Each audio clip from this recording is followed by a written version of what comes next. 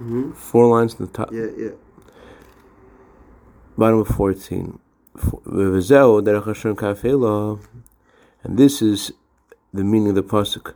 The way of the wicked is like afela. Afela means darkness, but there are different kinds of darkness.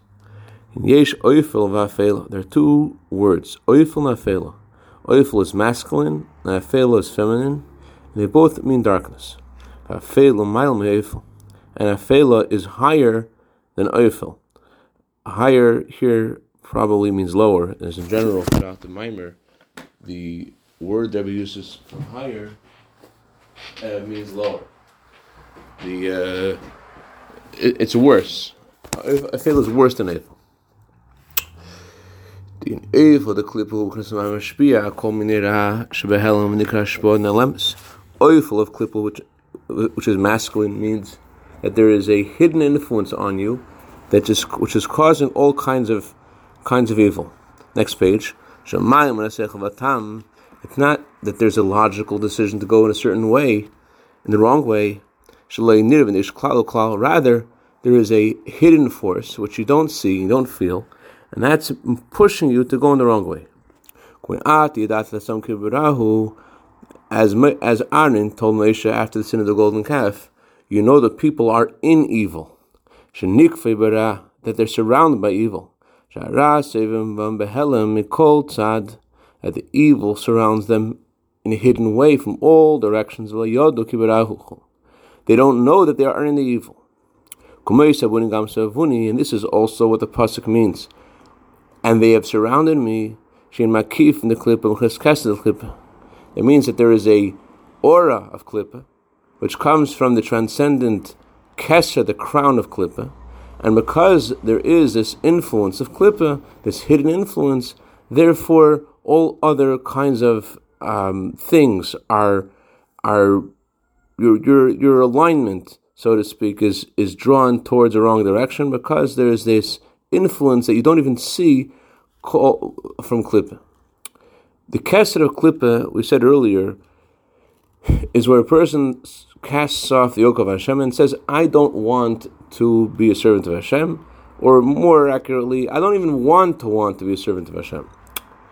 And although it seems like a very nonchalant kind of decision, but it actually puts a person in a aura of klippa, and because they're in the environment of klippa, that environment itself summons, so to speak, all of the creepy crawly klippas, all different kinds of Yetzer Hara. So it's the issue is that the person is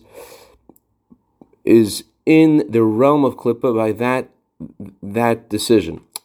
That decision, in general, desire and kesser are associated with each other. The kesser of Atzilus is the desire of Hashem for the world of Atzilus. Kesser of Bria is the desire of Hashem for the world of Bria. The kesser of klippa and l'cheira, based upon what we're learning, maybe we could say it's his desire to be in a state of klippa. Now, no one likes klippa. No one wants to be in a state of klippa.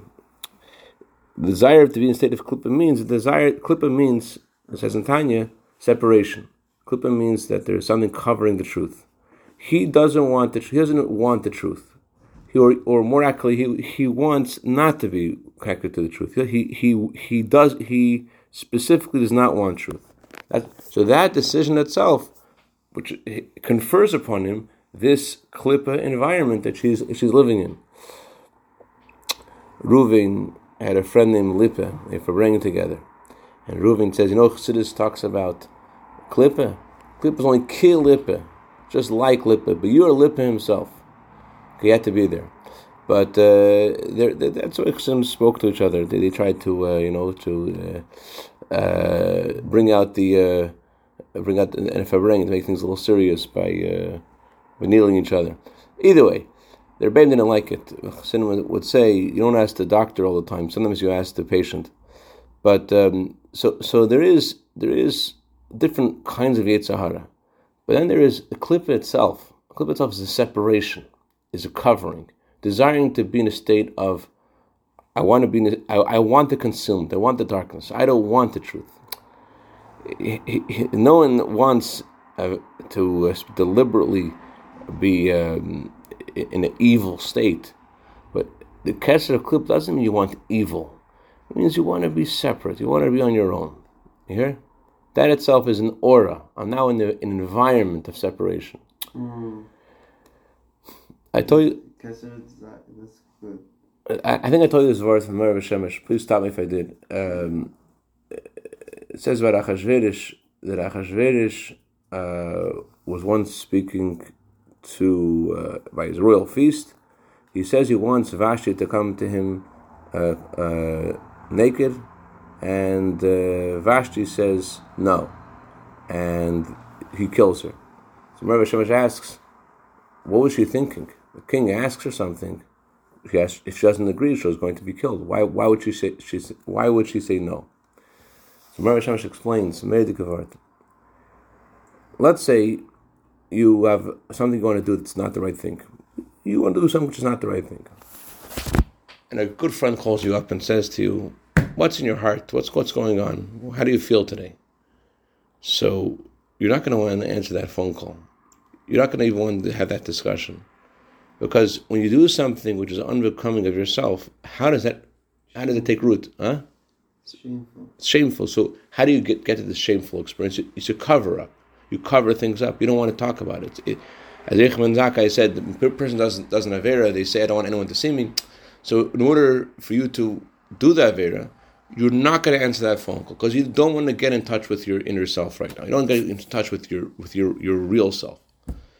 But if today you did you get stuck, today you learned Torah, today you davened, today you came on time, and the whole day is going, someone calls you up, how are you? I just don't finish the mimer, I'm about to learn. You want to talk about it. So what is klippa? Klippa, as it says in Tanya, klippa is a shell, klippa is a concealment. So Achashverosh is a marshal for the king of the world. And Vashti is a marshal for klippa. God tells klippa, I want to see without all your masks. I want to see your reality. Who are you, Klippa? I want you to reveal what Klippa really is. What is Klippa without masks? There's no such thing as Klippa without masks. Klippa without masks it doesn't exist. The whole Indian of Klippa is masks. Vashti, Klippa without all the concealments is death. Doesn't exist. There is no such thing. So that's the Indian of this darkness this person is in, that they're in a state where they've cast off the yoke of Hashem. They've said, I just don't want it to be. That's why it's called a state of darkness. It's not real. It's not really what they want. But that decision itself, that they don't want the Eibishter, that puts them in a state of darkness, a state of being unaware, and that there's a natural influence from that non-decision of I don't want to be part of it. Yes. Yeah.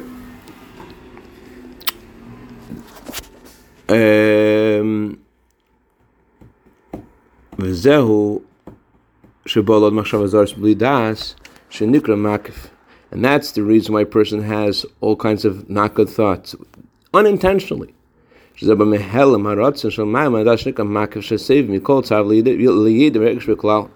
This is coming from his desire, which is beyond logic and reason, and it's called a makif. It surrounds him from every direction. He doesn't know about it at all.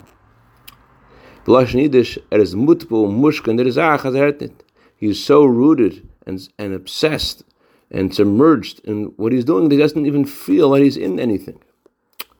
So it seems like he is not into it at all. On the contrary, he is so into it, he doesn't even know how into it he is. Into Klippa. And that's what the Gemara means when it says someone has become accustomed to Avera.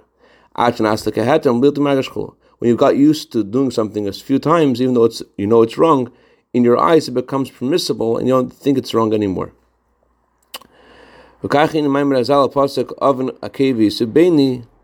that's what the Gemara means when it says on the pasuk that David Melech said, the sin of my heel is surrounding me.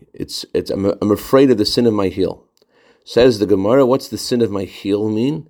Averes she'adam dash ba'akevechu. These are the averes that a person treads underfoot. She'enam margish lavan kol, doesn't consider them to be a sin. V'hainu hach. And the reason doesn't consider them to be a sin is for the very same reason. The makaf hazeh,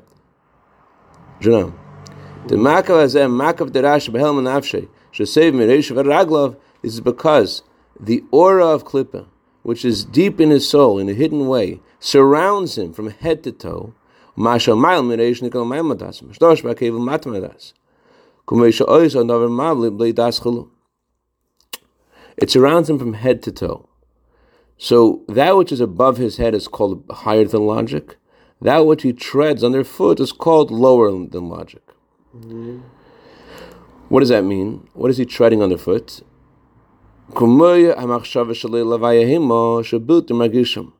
Thinking thoughts which are not for the sake of Hashem, he doesn't sense them as doing something. I'm just thinking whatever I'm thinking. And he misses out a mitzvah without intent missing the mitzvah. Just he's cast off the yoke. Without any thought. This is because of a lack of sensitivity, like someone who steps on things underfoot. So the pasuk says, the sin of my heel surrounds me, that on the day when there are accusations made in heaven, on days of judgment, on the days when the accusing angels are making their accusations and they're being attention to, they are being given attention, so they're being heard. On that time when things aren't going so well for me in the heavenly court, then the sins of my heel, they surround me all around. They surround me even above my head. And that's what the pasuk means when it says, my sins are above my head. What does it mean they're above my head? It's like a big burden which is on top of my head, and this is the order of Klippa. So I think what he's saying is that there's two things going on over here.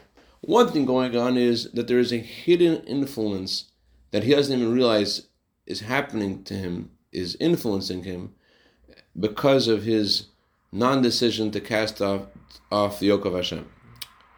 And because he's put himself into that aura, so that affects him both in his sensitivity to things and also in the kind of things that enter his mind. It's something beyond logic, meaning it's not something he is deciding to do, to entertain all these kinds of not good things, but they flow into his mind naturally because of the aura that he's in. So it's above his head in the sense that it's affecting what he thinks about, and also affects what he does, affects his heel, affects what he does naturally, because he is insensitive to Yiddishkeit, to the Eibishter. So therefore, there are certain mitzvahs he's going to miss and certain things he's going to do. What I'm trying to say is, above his head means that there's a subconscious thing going on in him. And number two, besides the subconscious decision to put himself in Klippa, which affects him in many ways, it also affects his heel. It also affects what he's sensitive to. That is, he decided, I'm not interested in being a servant of Hashem. I don't want the truth. So it affects his head. It affects what kind of things go into his mind, and also affects his heel. It affects the kind of things he does. Affects the I will do this. He steps on mitzvahs underfoot. That means he doesn't consider them to be. He steps on them underfoot, meaning that they're not significant to him. I do it. I don't do it. Doesn't matter. Why doesn't it matter? Because he has placed himself in the state of Klippa, which is a state of, I don't want to be a servant of Hashem, and therefore it doesn't matter if he does serve, he doesn't serve, he does the right thing, doesn't do the right thing. It doesn't matter, and he gets used to doing the wrong thing. So he eventually makes a different classification in his mind: what is good and what is bad, what is important, what's not important.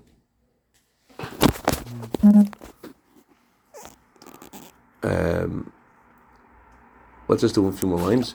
And that's the meaning of the word oifel. Shemafil umaster umakef. Oifel is darkness in a masculine form, and masculine in general in Yiddishkeit means that it's a mashpia, something that influences. So it causes darkness.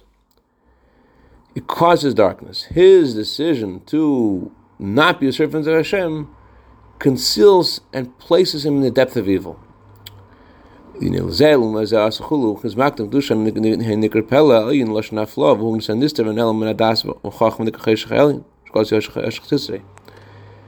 is the exact opposite of the aura of Kedusha.